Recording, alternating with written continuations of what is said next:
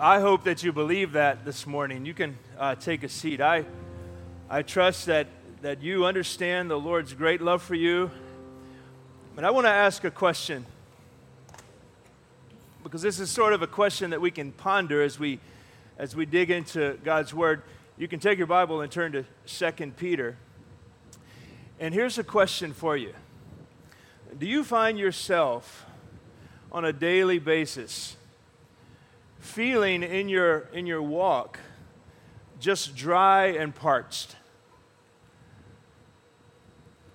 Do you find yourself living in a kind of a state of mind that you remember what it was like when you came to know the Lord initially? You were incredibly excited about that. But over time, that excitement, that gratitude has begun to fade just a little bit. I want you to think about that question, because I believe that could be the condition of many of our hearts in this room today. And I want to talk to you about a subject called Mind the Gap. Mind the Gap. Now, I realize after I shared this with a number of people near the end of the week, this phrase doesn't mean a whole lot to a lot of people. And I found that this phrase is more European than it is American. If you've had the opportunity to travel internationally, particularly in Great Britain and that part of the world, and you use trains, and there's a platform where you step off of a platform and onto a train, there's a phrase that you will hear almost everywhere and see on signs. It says, "Mind the gap." And it's a warning, because as you step from the platform to the train, there's a gap between the two. And so that phrase came into use back in the 1960s in the underground of London, so that people would be aware that there's a little bit of danger there. Well, I want to recommend to you a book, and the name of the book is How People Change.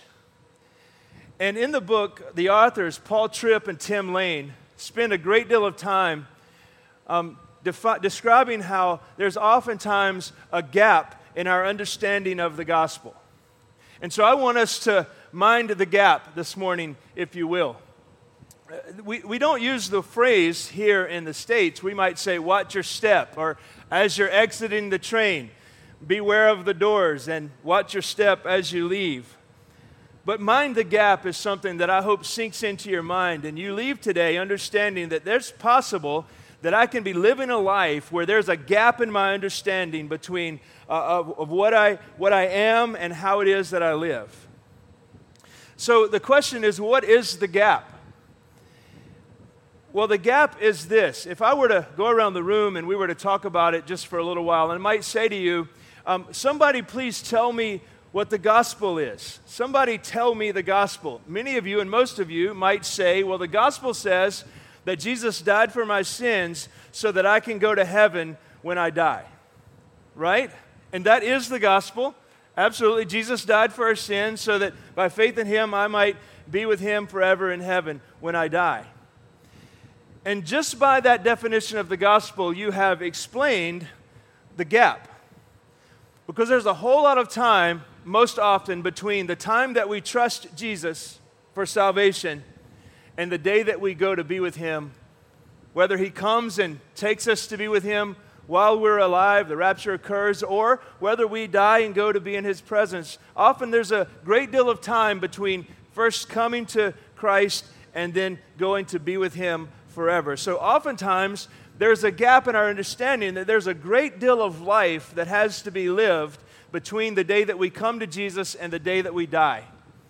And if we go through life seeing life through a distorted view of what Jesus has done and made available to us, then we will be living with a gap in our understanding. And it can lead us to be dry and parched in our spiritual life. It can lead us to be there be no evidence of joy. It can lead us to be constantly just thinking about me and my needs, and if this were different in my life, then maybe I would be different, or if this circumstance would be different, then maybe I would be different, or if I just had this level of income, then things would be different. And all the while, we're looking for something that will fill a gap in our understanding, and we have to understand that the thing that will fill the gap in our understanding of the gospel is the full gospel itself. And so the gap comes because sometimes we have poor vision about understanding what the gospel is. There was an article recently, we read it, we were on vacation a couple of weeks ago, and the article came out. It happened in England, and there was a lady, she went in to have cataract surgery. You may have heard of this lady, and when they were prepping her for the surgery and doing all the procedures necessary to deal with her eye condition, they discovered that she had 2 masses in her eye. And the masses were contact lenses that she had left in her eyes over 35 years of wearing monthly disposable contact lenses in one place. Now, all of you who are raised eyebrows, you're wearing contacts perhaps, and you understand that when you forget a contact lens in your eye, it's a big deal. And so, but she had 17 lenses in one place in her eye, and in another place in her eye, she had 10 contact lenses. And the doctors had to remove these 2 masses so that they could then let her heal, so that they could then operate on her eyes. I think the situation really arose because of just poor care. The lady said, when I couldn't find one of the lenses, and it was her right eye, when she said this right eye, she said, when I couldn't find one of the lenses in my eye, I just thought that it had dropped out or I had misplaced it. All the while, it was getting stuck up under her lid in her eye and impacting her vision. I think the same can be true when we lose sight of what it is that we have been given. Because sometimes we can suffer, this leads to the gap in our understanding, we can suffer from what I would say is mistaken identity. Sometimes we mistakenly understand who it is that we are in Jesus. We mistakenly understand who we are and what He has done for us and what He has made available to us. Several years ago, Brandy and I we'd bought a home. It was our first house. We were so happy to be in our first house, and we were in the house just for a short time. It was a very tense time in our relationship because it was her first house, and 9 months later, I told her we were moving from our first house. And yes, so all the ladies in the house said, "Oh no," and all the guys said, "Oh my." But when we went by God's grace, we were able to sell the house, and we sold the house after the 2-year time, so we didn't have to suffer from the capital gains issues. But when we went to the closing for the sale, so that the new buyers would be purchasing our house, when we went into the attorney's office, we're sitting around the table, and the closing agent was there, but then all of a sudden, the attorney came into the room, and the attorney said, "Where is he?" And they pointed to me and said, "There he is." And I said, "Uh-oh, what's going on?" Well, there was a gentleman in the area where we lived that had a similar name as mine. And he had done some shady things with regard to business, and he had been sued by a number of people for construction things that he said he was going to do that he didn't do. He misappropriated funds and so forth. And so I was mistakenly identified as this gentleman, and I said, "That's not me." And I had to sign an affidavit certifying that, in fact, I was James Gibson and I was not Jamie Gibson. Right? You see how close it could have been mistaken for being him? Well, the same can be true in our understanding of what it is that we have received. We have a mistaken identity sometimes that is a shortened or a stifled understanding of the gospel. So in 2 Peter chapter 1, Peter spends some time helping us understand who it is that we are so that we don't have this mistaken identity.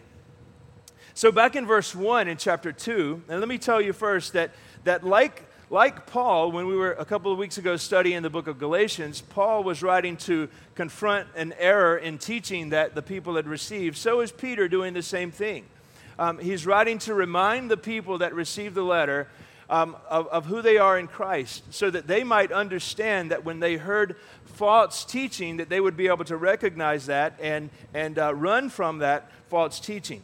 So verse 1, Peter really introduces tells us who the letter is to. It says, those who have attained a faith of equal standing with ours by the righteousness of our God and Savior, Jesus Christ. So right off the bat, Peter is saying that the people who are receiving this is written to people who have received a faith, and it's the same kind of faith that the apostles had. So the apostles were teaching people how to live out their faith, and Peter is writing to remind them that, hey, you don't need something more. You don't need to get something in addition to what it is you've received already. Your faith is the same as our faith. That's what he's writing to them to help them to understand. So he says your faith is the same, and then verse 2 he says that may grace and peace be multiplied to you in the knowledge of God and of Jesus our Lord. And then verse 3, he identifies several things that are ours, that are resources that we have received when we believe. Things that become ours, or things that have been given to us or made available to us. The first in verse 3 is divine power. His divine power has granted to us all things that pertain to life and godliness. So the first thing that we have that's available to us, or that has acted on our behalf, is divine power. We have this divine power that has worked for our salvation. We didn't do anything to earn our salvation. God absolutely and 100% acted on our behalf in Jesus, so that when we repent of our sin and trust Him, then we are forgiven. So first of all, there's this idea of divine power that's granted to us all things that pertain to life and godliness through the knowledge of Him who called us to His own glory and excellence. A couple of things there. Here's where also a gap in our understanding of the gospel can develop. First of all, Peter says that we have received all things pertaining to life. And we could very, very easily say, absolutely, we have been given everything that we need for eternal life.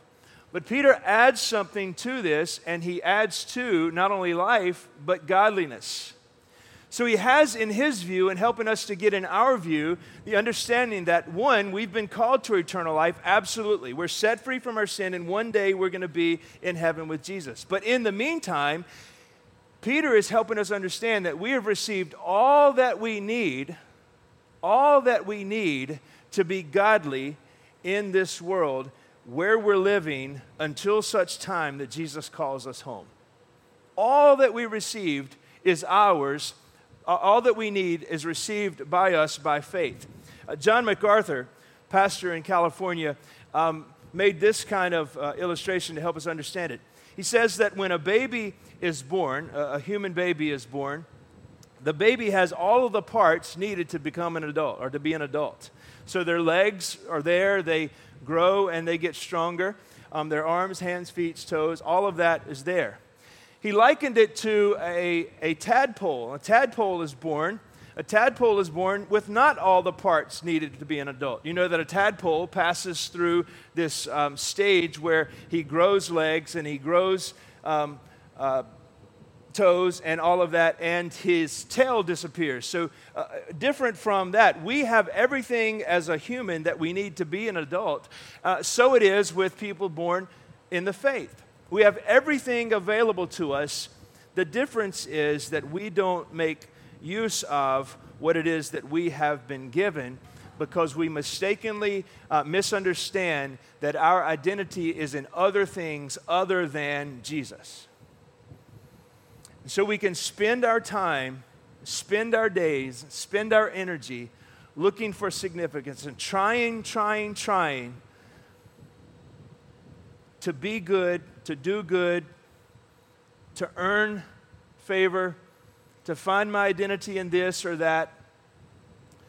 And all the while, Peter is trying to help us understand that all that you received comes to you in Jesus, and He is all that you need. So two things. One is He has given us all things that pertain to life and godliness, and through the knowledge of him who called us to his glory and excellence. So two things, there are two thoughts that are parallel. First of all, life and glory. These things are internal. The second two things that he gives us paralleled are godliness and excellence, or moral excellence, or virtue. So these things are external. So we have all that we need. Peter is saying to us that we have all that we need so that we might be all that Jesus intends for us to be. We have everything necessary to grow and become a fruitful disciple of Jesus. We don't have to be mistaken about our identity. We have received all that we need. But another way that the gospel, this gap in the gospel manifests itself is not only in our mistaken identity, but it's in misunderstanding that faith is as much about the journey as it is about the destination. Faith takes us to heaven. That's what Peter says in verse 1. That it's our faith that saves us. And it's our faith that guarantees that we're going to heaven. But in the meantime, there's a whole lot of life to live. And so we have to understand that faith is not just about the destination, but it's also about the journey. Several years ago, my family and I took off and drove across the country. And there was a place we were going, and if we had just had our minds only on the place that we were going, we probably wouldn't have gotten to where we were headed. There was a whole lot of trip between the time that we departed and the time that we arrived. And so when people say, hey, tell us about your cross-country camping trip, first of all, I say we're not crazy. We really had a good time. And I don't just say to, like if Dick were to ask me, I wouldn't just say, Dick, we arrived in Visalia, California on a Tuesday. Big deal, right? But when that's not what I major on when I'm talking to Dick about my trip. I talk about the fact that we got to Gainesville, Florida, and realized that I'd forgotten my wallet at home. Had our neighbor overnight our wallet, and all the while wondering if my wallet's going to make it to the place that we're going. And it wasn't a big deal until I got stopped by a police officer in Albuquerque, New Mexico, and he said, may I see your license? And I said, I don't have one. I talk about getting to Louisiana, and we go into the Bass Pro, and we target shoot. They have a target shooting game, and Daddy showed all of his family how to be a great target shooter. I talk about getting to Hawkins, Texas, and calling a friend and say, hey, if you don't hear from us in the morning, it's because we don't exist anymore. They've taken us. I talk about all of these things because it was about the journey. That was the point. It was the journey. It was enjoying the journey to get to where we're going. So it is with our faith. It's as much about the journey as it is the destination. And so, with an understanding of our identity, then we have to understand the journey that we're on. And so verse 4 begins, really, Peter unpacking this. He says, by which he has granted to us his precious and very great promises. So Paul's right there.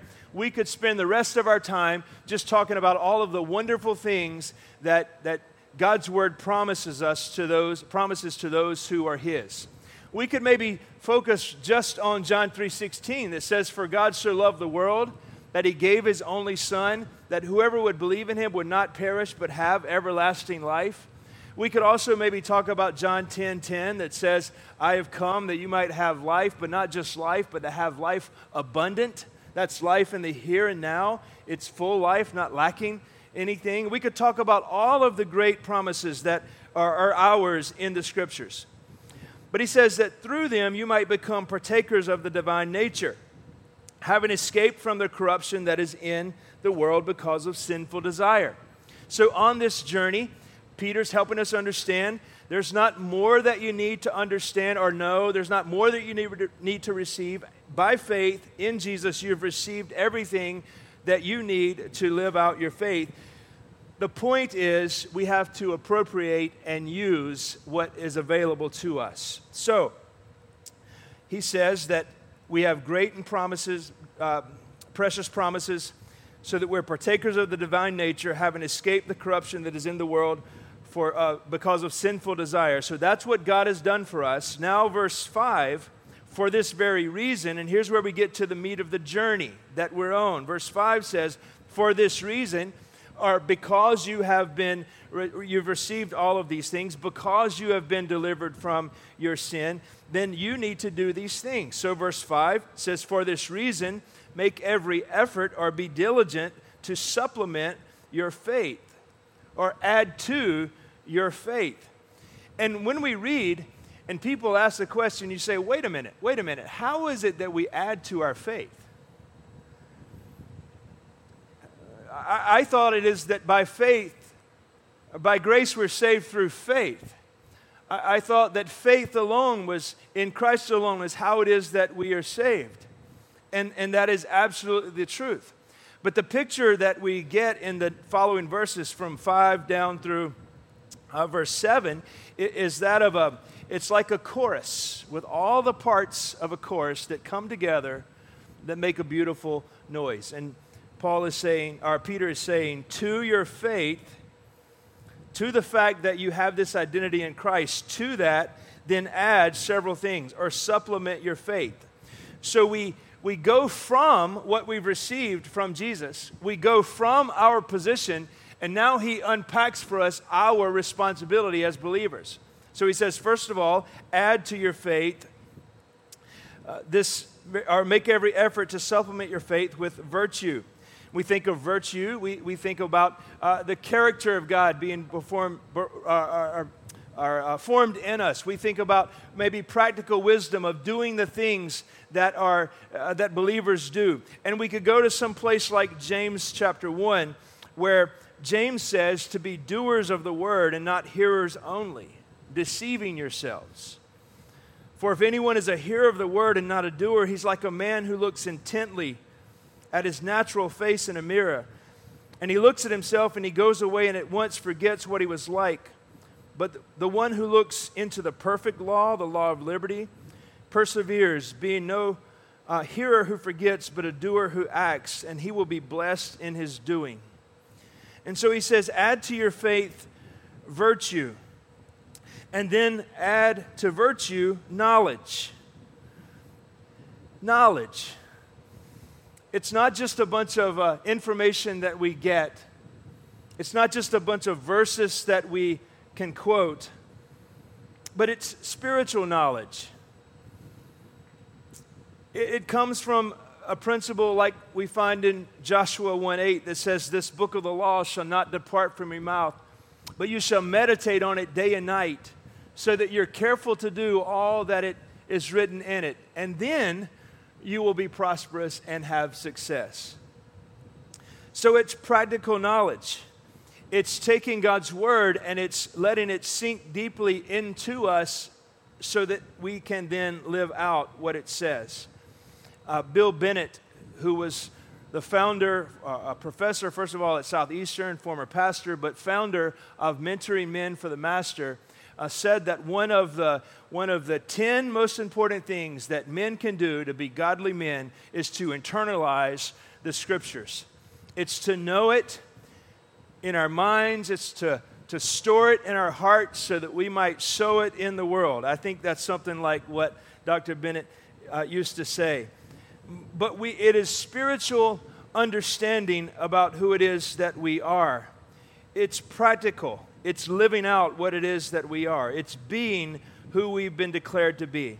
And then add to our knowledge self-control. Self-control is how it is that we protect ourselves. Proverbs 4:23 says, guard your heart above all else, for from it flows the issues of life. In another place, the Proverbs tell us that a man without self-control is like a city without walls, unprotected completely. And so how is it that I gain self-control? It's by letting the Word of God sink deeply into who I am and begin to transform me. And I appropriate what I've already received by my identity in Christ. I let it go deep into me. And I let it change me from the inside out, just as we sang just a few minutes ago. So that I'm convinced, absolutely convinced of this, where God says to his people, know, therefore, that the Lord your God is God, the faithful God, who keeps covenant and steadfast love with those who love him and keeps his commandments to 1,000 generations. It's self-control. It's being obedient. It's practically living out what I know that I'm supposed to do. And then finally, there's godliness. He says, add to your self-control, steadfastness. Add to your self-control steadfastness. This is patience and endurance. Along our trip, when we were driving across the country, there were times when, the sun kept coming up and the sun kept going down. It takes a long time to get to California. And when the sun would come up, we felt great, and the sun would go down, and everybody wanted to go to sleep. And we had driving to be done. But along the way, there were so many times where we were so miserable from being in the car, and it would be a little too cold for this person in the car, a little too hot for this person in the car. The people that was too hot for were under blankets. I'll leave that alone. You have kids, you understand. It was always something. I'm hungry. I'm thirsty. I need this. I need that. And there were so many times where we got to the point where we said, you know what? In my mind, I said, you know what? I'm ready to just turn around and head east rather than west. I wanted to quit. But we pressed on because there was a place that we were going.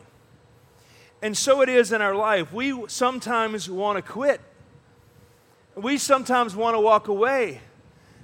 But Peter says that we have to press on to add to our self-control steadfastness. One example we could see is in Hebrews 12.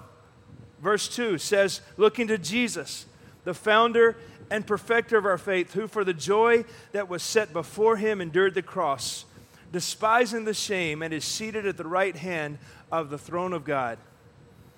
And then to our steadfastness, Peter says to add godliness, that the character of Christ might be evident in our lives. One verse that I've been thinking on recently is Galatians 4:19, where Paul says, my little children, for whom I am in the anguish of childbirth until Christ is formed in you.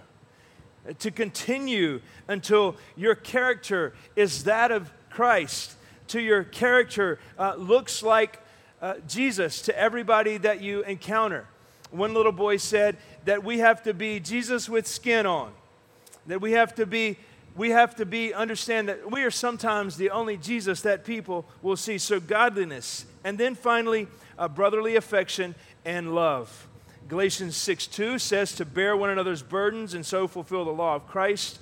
And then Jesus said in John 13 that we're to love one another as he loved us. And then he said that the world will know that you're my disciples by the way that you love. And so putting it all together, Peter says, first of all, you need to know who you are. Don't be mistaken about your identity in Christ. Second of all, understand that it's not only about the destination, but it's also about the journey.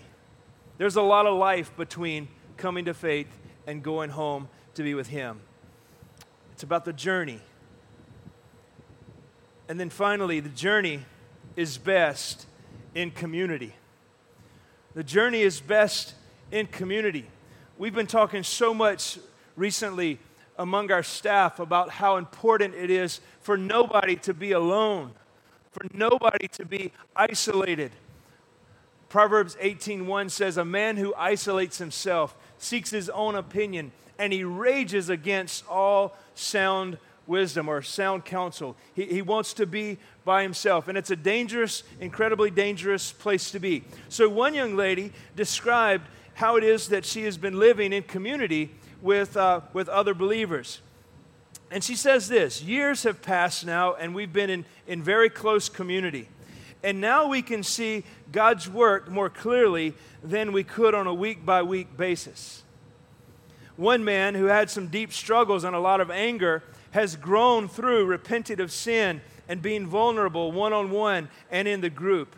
He's been willing to hear the encouragement and challenges of others and to stay in community throughout his struggle. He's become an example in serving others, a better listener, more gentle with his wife.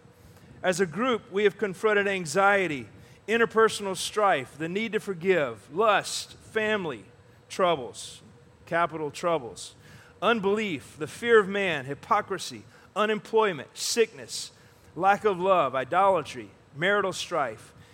We have been helped, held, accountable, lifted up by one another. We've also grieved together, celebrated together, laughed together, offended one another, reconciled with one another, put up with one another, and sought to love God and one another. It's in the context of community. The journey is best together. And that's why Peter gives us the things that he gives us here. If we go back to the list, beginning with virtue, passing down to brotherly affection and love, we see that the first part of the list are things that deal with me as a person. But the last two are really external: brotherly affection and love. So it calls us really to community. And so if we're going to dispel this gap, or if we're going to be mindful of the gap in our understanding of the gospel, we have to understand who we are in Jesus. Don't be mistaken about your identity. You have received all that you need to be who Jesus has called you to be. You just have to appropriate those things in your life. Don't forget that it's not just about the destination, but it's about the journey as well. And then we get to the point that when we get all of these things in our life and operating and functioning in our life, and we're ever increasing in these, verse 8 tells us that if these qualities are yours and are increasing, then they keep you from being ineffective and unfruitful in the knowledge of the Lord Jesus Christ. Did you see in the example of the small group how the one gentleman that she talked about went from one state of being, and he would probably describe his life as dry and parched. You saw all of the things that described his walk: marital strife, not listening, not being gentle, so on and so forth. But it was in the context of community, when they were endeavoring to live out these qualities that Peter has described to us, they had a complete understanding of the gospel, that yes, they were saved because of their faith. And yes, they were going home one day to be with Jesus in heaven. But in the meantime, there was lots of work to be done in their hearts and in their lives and in their character. And in the context of community, they sought to live out these things that we're seeing described for us in chapter 1 here. And so Peter says, if these things are yours and increasing, then they keep you from being ineffective and unfruitful. However, verse 9, whoever lacks these qualities is so nearsighted that he is blind, having forgotten that he was cleansed from his former sins. Therefore, brothers, be all the more diligent to confirm your calling and election. For if you practice these qualities, you will never fall. So what's the point? The point is this: we have to be who we've been called to be. We've been called to be Jesus to the world. We've been called to take the gospel to the world. And if we're going to be effective and we're going to be fruitful, then we have to be growing in our personal lives and in our community with one another. That's why every day at 10:02, we pray for the harvest. And here we are at 10:02. And so we're going to pray for the harvest, and then I'm going to give you an opportunity to respond to the message today. So let's pray. Will you join me in praying? Heavenly Father, thank you so much for the fact that you've called us to be a church here in this place. It's your city. everything belongs to you. And so we just want to pray this morning for the harvest, that you would raise up workers to go into the harvest, that we might be bold in our proclaiming and in our sharing and in our walk, that we would be able to point people to a life that can be theirs in Jesus. And God, I pray for our hearts this morning that you would help us to respond, that we would, as your word says, not be hearers only, but be doers. That you would help us to take a step today, to begin a journey, to begin a walk, to embrace who it is that you've called us to be and to live that out. That we might go from this place not content just to be dry and unfruitful and ineffective, as your word says, but that we would have a desire to be fruitful and effective. And so I pray you'd help us in these last couple of moments, and we pray this in Jesus' name and for his sake. In just a moment, we're going to stand and sing. And there are two things that I want to invite you to today. Number one, maybe you've never trusted Jesus to be your Savior. And so this faith that Peter describes, you would say, it's not mine yet. And so I want to call you to trust, to place your faith in Jesus. And as we begin to sing, all across the back, there are going to be folks wearing a lanyard that says, how can I help? And they're there to pray for you, pray with you, to help you understand how it is that you trust Jesus and begin a journey with him. That's the first thing, to come to Christ, place your faith in him. But the second is a call to believers. And if you're just at a place where you're sick and tired of being sick and tired and being defeated and wanting to quit